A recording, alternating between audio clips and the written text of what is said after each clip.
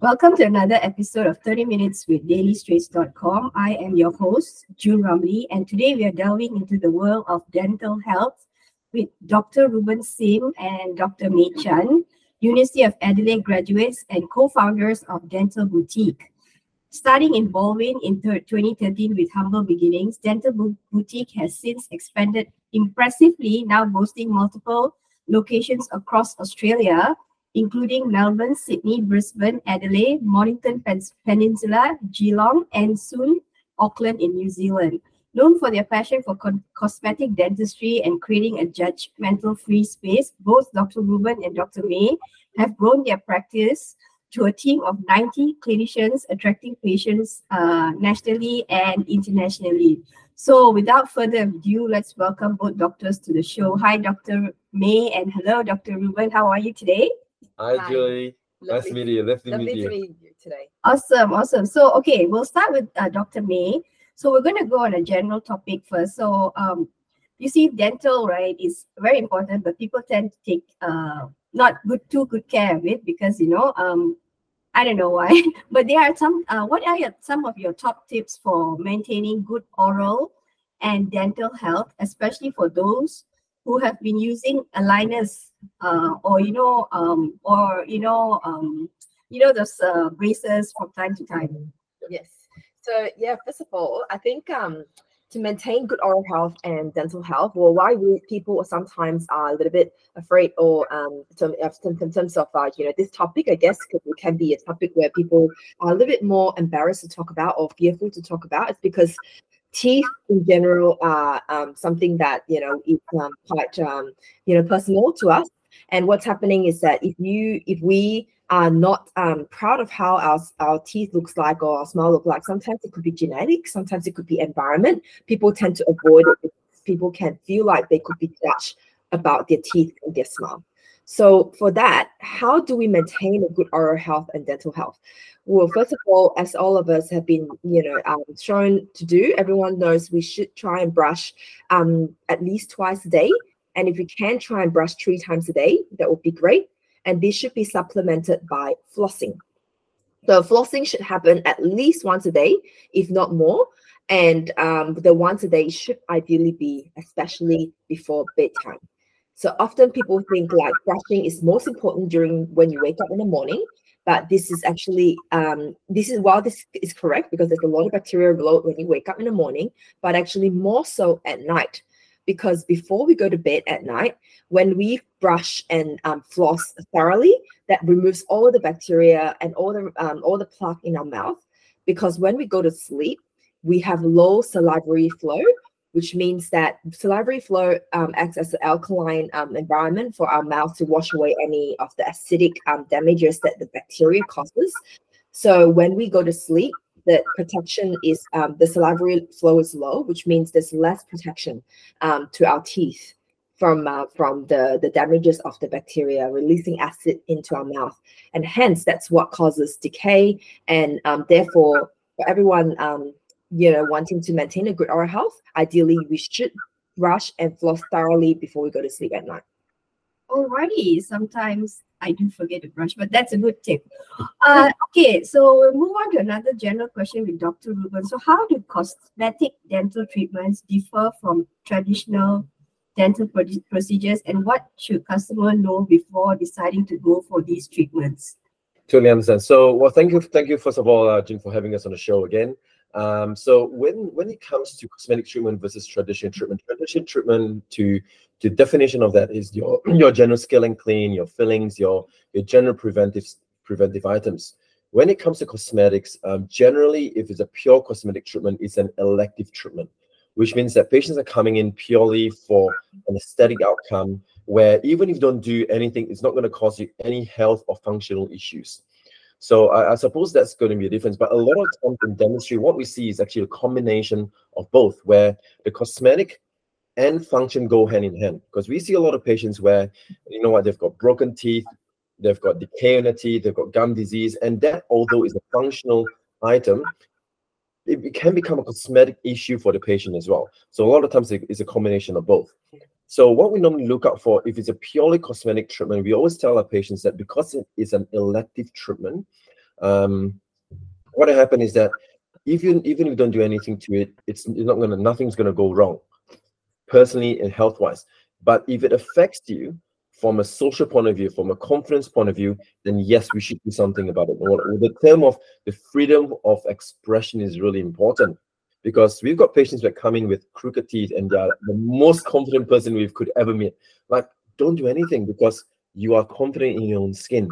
But we've got patients where they come in and they've got fairly straight teeth, but maybe some discoloration, some chipping, and they lose confidence so much that they don't smile, they don't talk, they cover their mouth when they look at you. Now that's something that we want to help, and those are the patients that we've got passion in helping as well. So I think that would encapsulate what it means being traditional versus cosmetic. There'll be the definition of it. Now, in terms of what to look out for and to understand, is that cosmetic treatment comes in many forms. It could be as simple as teeth whitening. It could be as simple as some composite resin adding onto broken teeth or misaligned edges. It could be orthodontic treatment, which includes Invisalign or braces. It could be veneers, or it could be even some implants, and what we call the all-on implants, where you got implants in the mouth with fixed breaching. So what I'm trying to say is that the cosmetic range, it can be from the most simple item like whitening all the way to having implants in, and sometimes it covers both function and cosmetics. I just might add on as well, if that's okay, about the freedom of expression. I think I myself have experienced that firsthand. So when I was young, I actually hit my front teeth, and I had a lot of dental treatment done to my teeth, including root canals and other sort of treatment.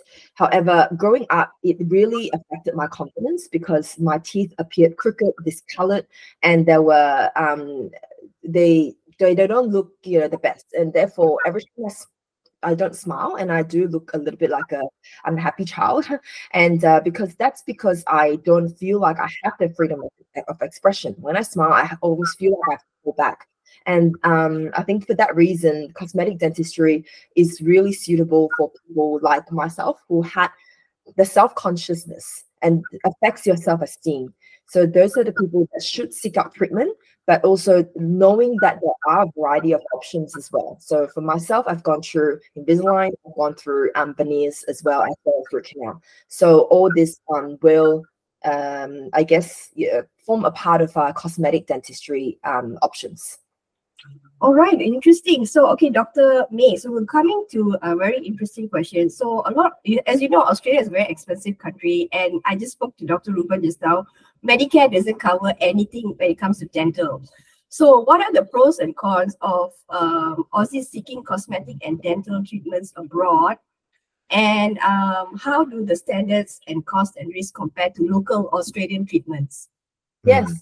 Yeah, sure. I can cover this, and May can jump in as well. So in terms of the pros and cons for cosmetic dental treatment, when you go overseas, of course, the cost will be sometimes significantly lower than Australia for many reasons. One reason could be the wage of that particular country could be lower.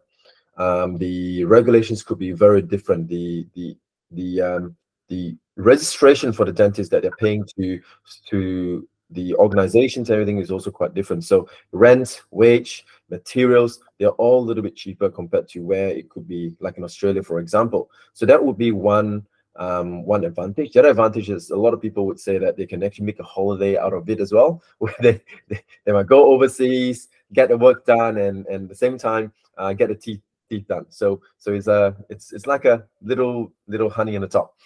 Some of the downsides that we find, I mean, working in this industry in the last 15 years already, is that a lot of times when patients go overseas for larger treatments, I mean, when you're talking about skill and clean and fillings, look, it's simple because it's just a once-off treatment and you're done overseas.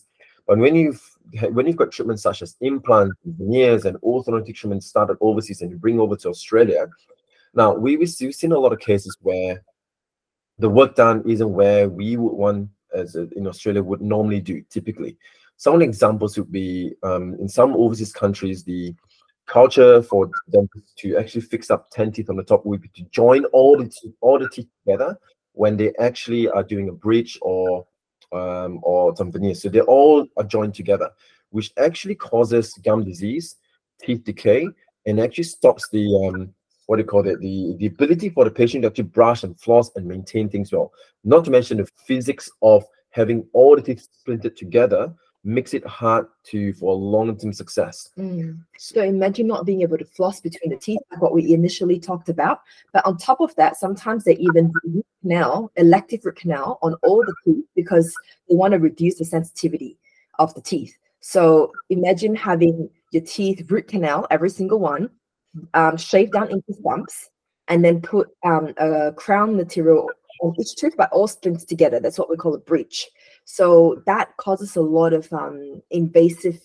It's a very invasive approach to cosmetic dentistry. So do you have a case study of anyone particular going somewhere? Maybe don't have to put the country, but what happened and how they had to fix it up? Like, what they did. I mean, we see this on a weekly basis, basically in across our sites. I mean, imagine we've got 90 clinicians working with us. So we do see this on a weekly basis, and without naming the countries or whatever it is, a lot of times, as mentioned, is that when they have got a work done and they come over to see us, a lot of times people, the patients would get bone infection because number one, the root canal that was done was not done properly, where it's not filled up to the tip of the root, or it's not cleaned up properly. So they end up having bone infection. The second thing that we see in a lot of these cases as case studies is that they get decay underneath the crown, because when you've got a splintered teeth all together, again, you can brush, you can floss, and because they're all joined together, when you eat and chew, the breach rocks a little bit, right? So when they rock, they actually create micro gaps for bacteria to start filling into the gaps, and therefore, you again increase the risk of it having issues in the underlying teeth. So that gum disease, teeth decay, bone infection, those are actually things that we see pretty much on a weekly basis from people having worked done overseas. And depending on the length of time before this is identified as a problem, often patients end up losing all the teeth. And so to give them new implants, and that will cause an arm and a leg, right? Correct. Yeah. So a lot of times, a lot of things that we've seen overseas. So I personally had a patient that came in that saw me for some consult to do some veneers, some cosmetic work, but she went overseas because of cost issue. When she came back, she actually came back to us in tears, because now the current dentist that did the work also did those stumps and those infections everywhere. So instead of a simple veneer, which is like a layer of porcelain on the front teeth, which is simple and so easy to do, now we actually have to end up taking all the top teeth out and putting implants in. So this happened maybe 6-7 years ago, and it's a story that I always still remember till today, because it actually broke my heart. It's a very young lady who actually cares about the teeth, but due to cost and due to maybe the knowledge isn't there, lack of education, knowledge isn't there about what can be done, what options she should look out for, and what she shouldn't do. She ended up with a lot more worse outcome, because no matter what we do in dentistry, like an implant, it's not going to last her lifetime. I mean, she's only like maybe 30 years old, right? So there's always, then the maintenance is going to be a lot more than just a simple veneer on the front. Okay, so is there any legal protections or recourse that is available for Australians? That they get into a jam with such treatments? Great question. So this is something that we hear all the time. Like, what can they do? And patients come and ask us, what should we do? The downside with, again, one of the downsides of doing work overseas is that the regulations or recourse of patients is actually not there, because the patient didn't do the work in Australia. So when you've done work overseas, the only way to actually get any recourse is by going to the body or protection body for that country and make a report there. But a lot of these countries may not have a robust system to protect the consumers or the patients. Now in Australia, however, there's many avenues for you to actually seek recourse. Number one is to have a chat with dentists, because most dentists in Australia, I would say, they are very ethical on most part, and they actually care for the patients. So number one is to maybe have a chat with the dentist and bring up the concerns if the work is actually done in Australia. Number two is to then maybe potentially hit to the ADA, where have a chat with the Australian Dental Association, bring your concerns up, and they would actually help mediate between the clinician and the patient to get a favorable outcome. Now, If that fails, then of course patients can go to other bodies like APRA to actually report on the dentist. But very rarely actually goes to that level. Most of the times, most dentists and the ADA, they actually help significantly in terms of trying to rectify the situation. So in Australia, there's so many ways to actually get an outcome, or if the patient is unhappy with certain things. Okay, so we were speaking earlier, and I told you I go overseas myself to get my what's it called to get my teeth clean. What's it called? I forgot the word. What is it called? Scaling and clean. Yeah, so I do it every year without fail, because I showed you an article where there are doctors here in Australia, when they do patients, somehow the patients ended up having HIV. So there's been cases in 2015 and then 2018 where I showed you the article. So, okay, that has caused a fear in me, and I'm sure a few people also go through that motion. So, okay, so if somebody wants to like really go and get a dentist, like someone who's come here from overseas for the first time, and they're looking at getting a dentist to go and see on a regular basis. So how do they check if the dentist is doing the work that they should do, and they're using items that are clean, that are free from infection? How do they check, like as a patient? Great question. So maybe let's go back to the article that you've brought up, right? The two very specific incidents in the last, I don't know, 15, 20 years in Australia. So the beauty about Australia is that when things like this happen, gets picked up straight away and gets reported immediately, right? And a lot of the nurses and staff, they're actually trained very well to actually be educated about these situations. Now, in overseas, it may not be reported, but that's probably because there's no avenues for the report. And it may actually happen a lot more. It's just that we don't know about it. Does it make sense? So if it's not reported, no one knows. But in Australia, things are reported and are very public in that sense. So the public is actually knows about it.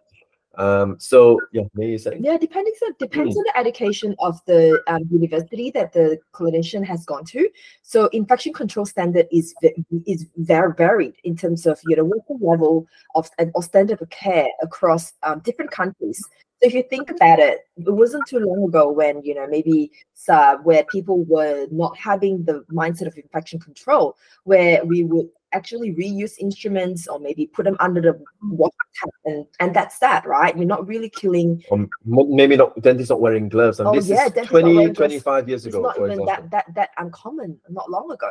So so I think our awareness about infection control has improved over the years. And I think Australia definitely has one of the highest standards in terms of infection control and protecting of our consumers. And I think we have to understand that not across many countries, that may not be the standard of care yet, or maybe the education isn't there yet to understand the impact of poor infection control. So I think it's really important to know which country we're going to, what are their regulations, what is their standard of infection control. So to answer your question directly about what should the patients actually look out for when they see a dentist, right? So I guess there's a few avenues. Number one, you can look at reviews. Okay, look at online reviews and see whether there's any adverse outcomes with a particular dentist or clinician, and look at the reviews saying that what other patients have said about the practice. I think that's key. Word of mouth is also very important. Now, when you go into the dental practice, it's also very important to see the layout of the practice, to see whether the team of the practice actually maintain the place well. Is there dirt on the floor? Is there rubbish? Is there things left around lying? Now, these are clear signs of the place not being kept well. So if it's not done or upkeep properly, then you would know that behind the scenes, things are actually a lot worse off. So it's very important to go to an environment where okay, things are looking clean and tidy. And often every instrument, ideally, the best standard is to actually put them through an autoclave, which heats the instrument. So first of all, actually, before you even heat autoclave, you put it in an ultrasonic machine. It sort of cleans it. And then you wipe it clean, you pack it in the packet, you put them into autoclave, and that will heat it up to more than 1,000 degrees. And after that's when you ensure that everything's super clean, right? And then you don't open up the pack until before you see the patient. So one thing we should look out for is whether they are sealed in packs and looks before and open in front of the patient. So patients should always, when they sit down by the dentist chair, to look at packs layout on the table and instruments, making sure that it's all sealed properly. And when you're sitting on the chair, when the dentist sees you, the packs open up in front of you. I think that's a very, good sign in terms of it's been cleaned and processed. So you use the same equipment on a lot of people, right? Can you just talk about how it's clean, like for scaling and stuff like that? Good. So with all of this, what Dr. Mayer said, even in hospitals, they do the same thing. So it's not just a dental thing. Even hospitals, surgical instruments for heart and plastic surgery and brain surgery, the instruments are reused, not all, but most of them, because it goes through a stringent process of infection control. So like what Dr. May said, first of all, most of the equipment will go for dental, goes in an ultrasonic bath for a few minutes to actually remove all debris. Okay, then from then on, you wipe the instruments as well to make sure that it's all clean. And then it goes on into what we call an autoclave machine, where it heats up to the point where it kills all bacteria and seals in a pack. Now that pack is actually a special pack. It's not just like a plastic bag or a piece of paper. It's actually a medical bag that you seal instruments in, so that it actually helps with the steaming process when it goes in. Okay. And then when it takes out, it's hot. When you take out, if you touch it, it actually burns you. So you need to take it out and let it cool down. So that's the process for the infection control part. Okay, great. Okay, let's talk about something fun, TikTok. Yes. Okay, so TikTok is really popular. A lot of people go on there and, sometimes cry their heart out. And, talk about a lot of things to strangers. So one of it is actually DIY dental trends. This could be the fact that, it's expensive to do dental treatment in Australia. So they go for this. So have you found, are you both on TikTok on first and foremost? Yes. Okay, do you check out these dental trends? We don't check it out, but sometimes they do appear. Yes. Okay, so which one do you think, like one glaring dental trend that you think is rubbish and you need to clarify it right now? So maybe let's maybe reverse the question. What sort of trends have you seen online on TikTok? So okay, I haven't seen any TikTok trends, no DIY, no, because it's not in my algorithm. I normally go for the stuff like shares and everything. Those comes onto my Okay. But being doctors yourself, our phones listen to us, so I'm pretty sure you'll have a lot of this. So what has there been anything that's like, oh my God, this is rubbish? So there's one or two that pops up in my mind. On TikTok, for example, we've got beauticians or people who don't have a dental degree sort of putting composite on teeth to make it look like to make the teeth look whiter and more beautiful, but without actually diagnosing the underlying infection on the gums or the teeth. So the way we do fillings is you need to have a background about the science. How are we sticking the filling onto the tooth? Because obviously you need to have a chemical or micromechanical bond to the tooth so that you're not going to get gaps where things get between the tooth and the filling material. But sometimes there are countries or even places where this is not as regulated. So people like common beauticians could do fillings on teeth, and the filling material that looks a lot whiter sitting on top of teeth, and that is what they call their veneer, to actually beautify their smile. But the problem with that is that you have no understanding of how to use the chemicals, and also diagnosing if your teeth has any condition that is not suitable for the material. So there is a lot of risk with that. There's one other common trend actually on TikTok that people are trying to close their gap with rubber bands.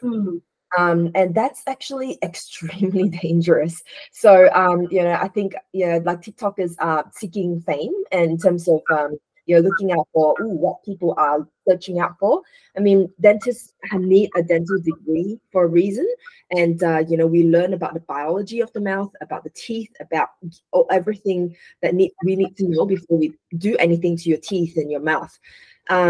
So what's happening is that there was a trend where TikTokers were using rubber bands, literally. Let's just say you got a gap between your front teeth.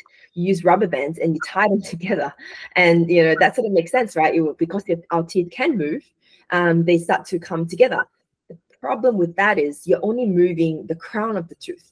But when we do clear aligner treatment, such as Invisalign, or if we do braces, we actually move not just the crown, we move the roots as well. So think about your tooth. It has the crown part, which is your visible part and that you can see outside your gum, but also the part that's hidden under your gum, which is the roots. The roots are normally about 2/3 the length of your crown. So technically, if you're moving your front teeth, your roots are still staying in place. And how do you know that what's underneath the roots? You're not actually causing problems. And also, when you move teeth too fast, you can cause resorption, we call it, of the roots and the and the bone as well. And you can cause damage to the roots itself, and they start to resorb, which means it's like you start to lose the tooth. So it can cause loss of tooth for that reason as well. No, serious damage. So basically, do not listen to anything on TikTok. No. No, most cases no. Yes. Okay, doctor, what about fear of, some adults have fear of going to dentist and getting injected? Because before you do something serious, right, you have to put the needle into your mouth and get injected so that you numb the gums. So that is a big fear for a lot of people. So how do you deal with that? Good. Look, about 2/3 of Australians actually have got a fear of the dentist, right? Whether it comes from the needle, fear of the unknown, fear of the smell, the taste, or the cost, which is a big part of what we're discussing today. But when it comes to the fear of the needle specifically, there's actually a lot of things that we can do, right? And depends on the level of severity of the fear that you have. So when it comes to just injecting, for example, when we actually get our dentists to join us, our 90-odd dentists, is that we actually get them to undergo a specific sort of training to make sure that the injection that goes into the mouth on patients is actually very, very painless and as minimal as possible. So the first thing we need to do is, on our part, or as a clinician, is to maybe potentially dry the area that needs to be injected, put some topical anesthetic first and let it sit there for a good maybe 2-3 minutes, because that actually numbs up the gums with the cream. Okay, now only once it's been numbed up with the cream, that's when we use the injection going very slowly and in little bit. So a lot of times dentists, sometimes when they are rushing or they are running late or they may not even have a sense of what pain is, they just go in and inject, and that creates a lot of pain and discomfort. So the really important way to actually do this with as minimal discomfort as possible is when the clinician goes in and to inject, you have to inject it very slowly, okay? Because that will actually give the tissue around the area time to adapt to the liquid going into the gums, okay? So I would say, if you look at our reviews, or not just us in the sense, but when you look at reviews, look out for things, keywords like, for example, like injection was painless or very comfortable. These are the key points. Gentle. So you want to look out for, if you're looking for a dentist, is something that you want to look out for as well. Okay, so if they have severe fear and you have to put them on locum, so how much extra do they have to pay on top of the dentist? Like, what's the ballpark range for locum? Like, they really are super scared, but they need to do the surgery, When you say locum, you meaning general anesthesia? Yeah, when they are like, Okay, so that before we go into general anesthetic, there's actually a few other ways as well before you even get to that level, because you can actually maybe take a relaxation tablet, for example, and once you actually take the tablet, it actually calms you down and eases you and reduces your anxiety. Most of the time, you want to start with that first, okay, and see how the patient goes. Now, if some patients have really tried that and they feel like, man, this is actually still too uncomfortable or too scary, then yes, then we go under general anesthesia. Now, the cost of general anesthesia depends on the time that's needed to be done, right? So it could be half an hour, it could be 1 hour, it could be up to 4 hours if you were to do it in a dental surgery. So the cost would range between I would say $600 per hour, charged by the anesthetist. Okay, not the dentist, but the anesthetist that comes in. Now, there's a Medicare rebate in most cases as well when it comes to this. And the Medicare rebate would range between 30% all the way up to maybe 70 to 80% that you get a rebate back from Medicare, depending on your safety net, depending on your level of cover from insurance, potentially, depending on what sort of what procedure you're doing. So there's a lot of factors that's involved. While the fee of $600 is actually It sounds a lot, but you actually get a lot rebate back when it's actually done an accredited site. And again, I think at the end of the day, it probably comprise of 1%. It should comprise of 1% of patients, because majority of patients can be dealt with without going through that. As long as your dentist is gentle, your dentist does pain-free or virtually pain-free injection techniques, because often that's the main reason people want to avoid the dentist. Okay, so I want to go back to, I was talking about aligners just now, right? When people put braces, after they've taken out the braces, they put the aligners when they sleep. They have to do this till forever, right? So sometimes the brands that they use, they discontinue suddenly for some strange reasons. So how does the patient, right, then find a new brand? And what do they go back to a doctor for consultation? Or can they just go to the pharmacist and shop whatever? Yeah. So when it comes to brands of clear aligners, I mean, we know 1 or 2 brands that disappeared, right? Where they were providing a treatment off the shelf and suddenly they've disappeared.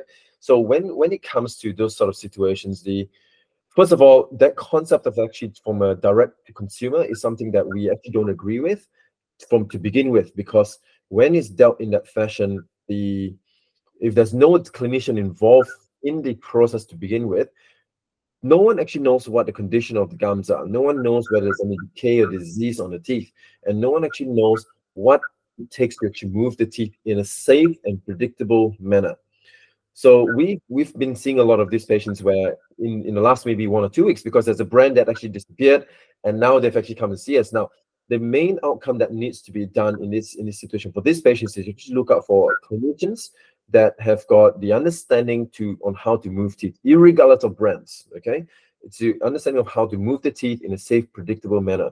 So for those patients who actually started treatment with those companies that have disappeared, my suggestion to them is to look around for clinicians who have done clear aligners. We use Invisalign quite a fair bit, because we find that is actually quite a very reliable, reputable brand for pretty much the very first one that is reputable and still ongoing to today and still keep up with the innovation. But what I'd like to try to say and impress upon patients is actually not about the brand, because the brand they just make the aligners. What's very important for patients to understand is actually the clinician is the one that's actually driving the treatment outcome. It's like a car, right? You can buy any brand of cars, but how you drive on the road and how safe you are, how dangerous you are, depends on not the car, but the driver itself. So think of the aligner brand as a brand of a car. But what drives the treatment for the patient is actually the clinician. So you got to make sure that the clinician that you're seeing has got enough experience and understanding and a knowledge to actually move teeth, and especially to take over cases that has stopped midway. Because not something from scratch, from foundation up. It's easy. It's like building a home from zero to a home that you want, and you've got a foundation laid down. It's easier than trying to actually renovate a heritage home, for example, because you need to keep some facade on, you need to keep this pillar here, you need to work around to make your dream home. So very similar to clear aligners, when you stop midway, it's actually quite difficult to actually want to carry on someone's previous work and make it a good outcome. Because if the previous work isn't done to where we believe it's meant to be, then maybe you need to start from scratch again. But carry on, sometimes, yes, we can. We need to get a really good understanding of the clinician needs to have a good understanding of how to actually carry on from there as well. So that's the advice I would give the consumers out there. Okay, great advice. Okay, last question. So you guys are very good businessmen, or same time also doctors yourself. So I wanted to ask you, are you having anything, like you have thoughts to have your own toothpaste, your own toothbrush, your own line of dental stuff, maybe down the line? Because I know you have clinics and you're managing a lot of people under you, but what about like your own bespoke brand, Are you working on that? Yeah, that's great question. Great question. I think, while we we focus on our business, which is our core business, which is changing people's smiles and lives. That's what we're passionate about. So, while it may look like we're businessmen or women, that's not what we are here to do. We're not here to just make, business great out of everything. We have to believe in what we do. And in terms of oral care products, it's not where our passion lies, and it's not where our expertise lies as well. We are dental dentists at heart, and we believe in really helping patients and finding the most gentle, and predictable way to an affordable way as well for patients to achieve their treatment outcomes. So therefore, it is probably not in our radar for now. And I would say for now, right? now. So for now is a good way to put it, because we believe that there's a lot of work that still can be done with our clinicians and with our patients. We've got a team of, including clinicians, of about 300 people at the moment, right? So that's something that we want to work with, grow them, empower them, and that's going to be our sole focus for the foreseeable few years. But good question, because we've been actually asked to have brands for toothpaste and products, because we know how to actually create a really good outcome for a good toothpaste. What needs to be in there? What needs to happen with a good toothbrush? What needs to happen when you want to floss? I mean, we give trial and error so many products out there, right? So it's only natural for us to know what would work and what doesn't work. So we've been approached multiple times in terms of, hey, is this something you want to do? The answer to that, yes, is not yet, but maybe in the future. Okay, doctor. So since I have you here both, so maybe you can start with Dr. May and then followed by Dr. Ruben. Can you give us like one really good advice for any patients out there? Maybe you can pick on any topic. You can either pick on aligners or people, Christmas is coming. A lot of people are going overseas. Maybe they might want to do overseas treatment. So any kind of like valuable advice you can get to share? I think. Oh, this is just one advice. Let me think. Any advice you get, you can give a couple if you want to, but what do you think? A lot of people tend to overlook when it comes to dental treatment. Maybe I'll start first Yes. while May's thinking. So if someone wants to go overseas and they're traveling around for holidays, any time of the year, not just Christmas, or you're going for a prolonged trip of 2 weeks, 3 weeks, 4 weeks, if they actually know that they've got some niggling sensation on the teeth, or the previous dentist from a few weeks ago, a few months ago, or maybe a few years ago told them that they've got a crack on a tooth or filling that's leaking and causing potential issues, get that checked and looked out for. Because I had a few patients years ago as well, where we told a patient, you know what, you've got actually a little hairline crack on the tooth. And look, let's monitor this and check it out. And that was maybe about a month before she went traveling. Not a month, a year before when traveling. So there was something we told her, but then she, of course, life got busy. She forgot about what's happening, and she went on a holiday. And during that holiday, the tooth actually split in half. Okay. So she had to look for. She called me up and she said, "What should she do?" And she actually had to look for a dentist, and I had to sort of explain to the dentist, "Okay, this is what we found a year ago, and this is what the diagnosis is." And the dentist just needed to sort of do a bit of a patch-up work so that when she comes back to Australia, then we can actually fix her up and do a more of a long-term job. So if you've got any discomfort, any sensitivity, any little potential issues that your dentist have actually brought up from a year ago or 6 months ago, and you're going away for 2 weeks, 4 weeks, 6 weeks, or a prolonged period, just get it checked. It's so much safer, because you don't want to be in pain or discomfort when you're traveling overseas. Because when you're traveling overseas, guess what you want to do? You want to have fun, you want to eat, you want to go holidays, spend on the family, and not spending time in a dental chair with an unknown environment, with an unknown dentist as well. So that will be my advice for anyone traveling, especially during the festive seasons. Alrighty. So what about you, Dr. May? Anybody? Well, I guess the main thing is really, I think everyone overlooks how important it is to visit a dentist regularly, to actually come and see a dentist at least twice a year, every 6 months. And for that reason, like we keep talking about how cost of dentistry is expensive, but prevention is better than cure. So if we are seeing a dentist regularly, but it should prevent a lot of problems. However, if you are seeing a dentist regularly and you're still finding that there are a lot of problems, then we may need to also look into how thorough is the dentist that's doing your checkup and clean. Are they just doing a clean, just a clean, but not actually checking your teeth properly? Are they taking x-rays of your teeth? How long do they spend on your clean? Is it a superficial clean or is it a proper clean? Right? A checkup and clean appointment should be on average 1 hour. So if you are finding that some dentists out there that are doing it for 15 minutes, 20 minutes per appointment, you may be getting a rush treatment, and it may not, you may not get the value of your what you're paying, even though it may seem cheaper, but in the long run, it may not be cheaper if you're not diagnosing and educating you about what's happening with your mouth. The other thing that we always do, and all our dentists and clinicians do as well, is we take photos of your teeth regularly. So with photos of your teeth regularly, we can actually see over time your progress of, like, look, you have a chip here. Is the chip getting worse, or is it not, or does it maintain over time? If it maintains over time, we'll keep an eye on it. We may not need to do anything. But we start to see it getting worse, before we prevent it from chipping, from cracking, splitting into half, like the story that we just spoke about, we can actually try and prevent that. So look, accidents still happen, and from time to time, we may not be able to preempt everything, but at least see if your dentist could be thorough, spending the time checking on your teeth, and also educating you about your oral health. Okay, coming to that, right? In Malaysia, like where I go for my dental treatment every year without fail, they send you WhatsApp messages after they've treated you. Do you do the same here in Australia?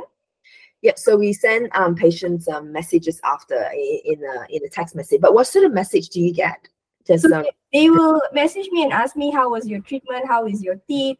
So I will answer, okay, this is good. But it's only happening recently, but because I've never done my tooth in Australia before. So that's why I wondered if you have this aftercare checkups.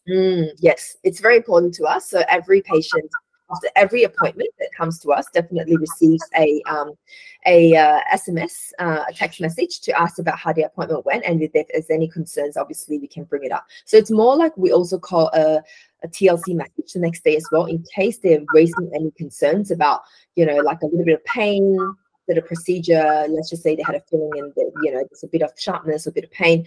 Then that way our team checks it out and can actually give the patient a call. But I must say, this is more a customer service aspect, not so much a technical aspect. So they are two separate things. Okay, so I just also want to interject that when it comes to overseas dentists, there are good dentists overseas, right? So I'm not saying that all overseas dentists and all overseas them are bad and you should avoid them.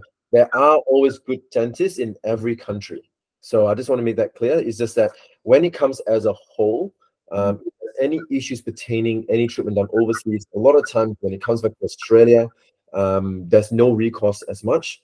And at the same time, a lot of times that Australian dentists may not actually want to actually start or repair the work that's done overseas as well. Because again, starting from to take over someone's work to repair and fix is actually a lot harder. Yeah. Okay, so no worries. This has been a great chat. So we have just had an insightful conversation with Dr. Ruben Sim and Dr. May Chan from Dental Boutique. So a big thank you to both doctors for your time today. Thank you so much. And this is dailystraits.com. Be sure to check us out on Spotify, Apple Podcasts, and Google Podcasts. Thank you. Okay, thank you so much for having us. Thanks for having us. Thank you. Thank you.